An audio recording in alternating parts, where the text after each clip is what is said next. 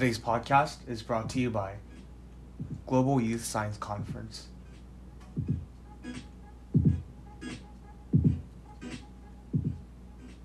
Hello, and welcome to the 5th episode of Voices of Science.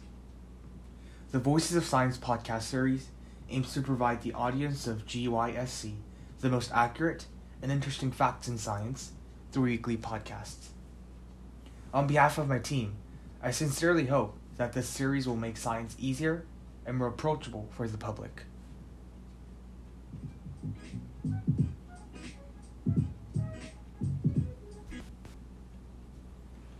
Today, we've brought a very controversial and sensitive topic, the medical marijuanas. I'm sure all of you have heard of this highly addictive drug, but were you aware that this double-edged sword is also a prominent candidate for a more effective anesthesia?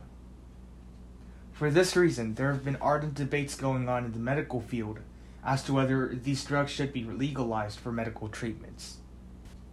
Why would this be dangerous? And at the same time, how would this benefit the mankind? Now, it's time to hear the voices of science. Marijuana, one of the most well-known natural anesthetics, has posed a dilemma to numerous physicians. The dilemma of health and addiction, where the alleviation of pain often entails the patient's extreme dependence on the drug. Especially because the drug causes severe addiction and respiratory disorders when smoked. Health officials question the ethical downsides of using marijuana for clinical purposes.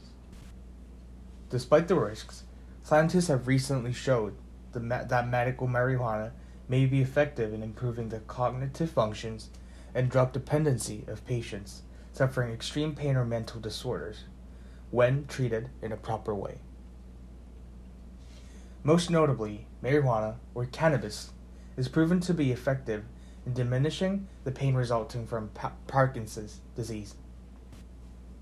According to Uma Suyadevara and her colleagues in their research about pros and cons of cannabis, a clinical study with 22 patients diagnosed with Parkinson's disease were treated with cannabis by inhaling its smoke. After treatment, researchers identified that the patient's motor symptoms, including rigidity, posture, bradykinesia, and tremor, have improved, in addition to the enhancement of sleep quality and reduced pain. They also showed that the treatment decreased REM sleep behavior disorder in Parkinson's patients. Moreover, in another animal study involving marmoset with Parkinson's symptoms, the researchers explained that cannabis treatment improved the animal's activity and hand-eye coordination. Parkinson's disease, however, is not the only example of brain disorder that can be alleviated by the cannabis treatments. Suyadevara observed in her literature reviews involving mouse models that cannabis treatment may also enhance the learning and cognitive impairments associated with Alzheimer's disease. The team also identified that dronabinol, a synthetic type of cannabis, can also reduce the symptoms of late-stage Alzheimer's disease, including improvements in food intake, sleep duration, and circadian rhythm. Aside from alleviating brain disorders, marijuana treatments have been predominantly practiced in reducing pain, especially to curtail patients' reliance on painkillers. In a survey executed by Northwell Health, researchers surveyed 138 patients using medical marijuana, where respondents were asked about the form of marijuana they took, their effects, and whether the cannabis treatment helped reduce their reliance to other painkillers. According to the researchers, 18% of the patients responded that medical marijuana moderately helped decrease the use of other painkillers, while 20% responded extremely and 27% completely.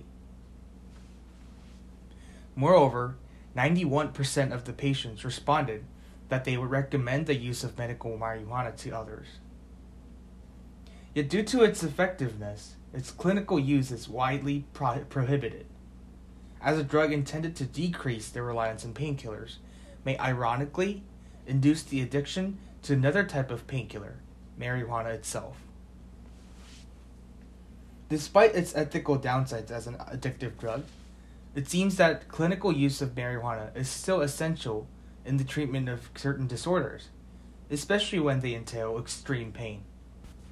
Yet to further publicize the drug use, stricter regulation policy should be observed, especially due to its addictiveness. With more in-detail research and ethical observations, physicians will be able to extract the benefits of medical marijuana to ultimately aid their patients overcome their extreme pains from diseases. And that concludes the 5th episode of Voices of Science. For more information and references about the podcast, please visit our website at www.globalsciencecom.org. Thank you again for listening, and I will see you again with our 6th episode next week.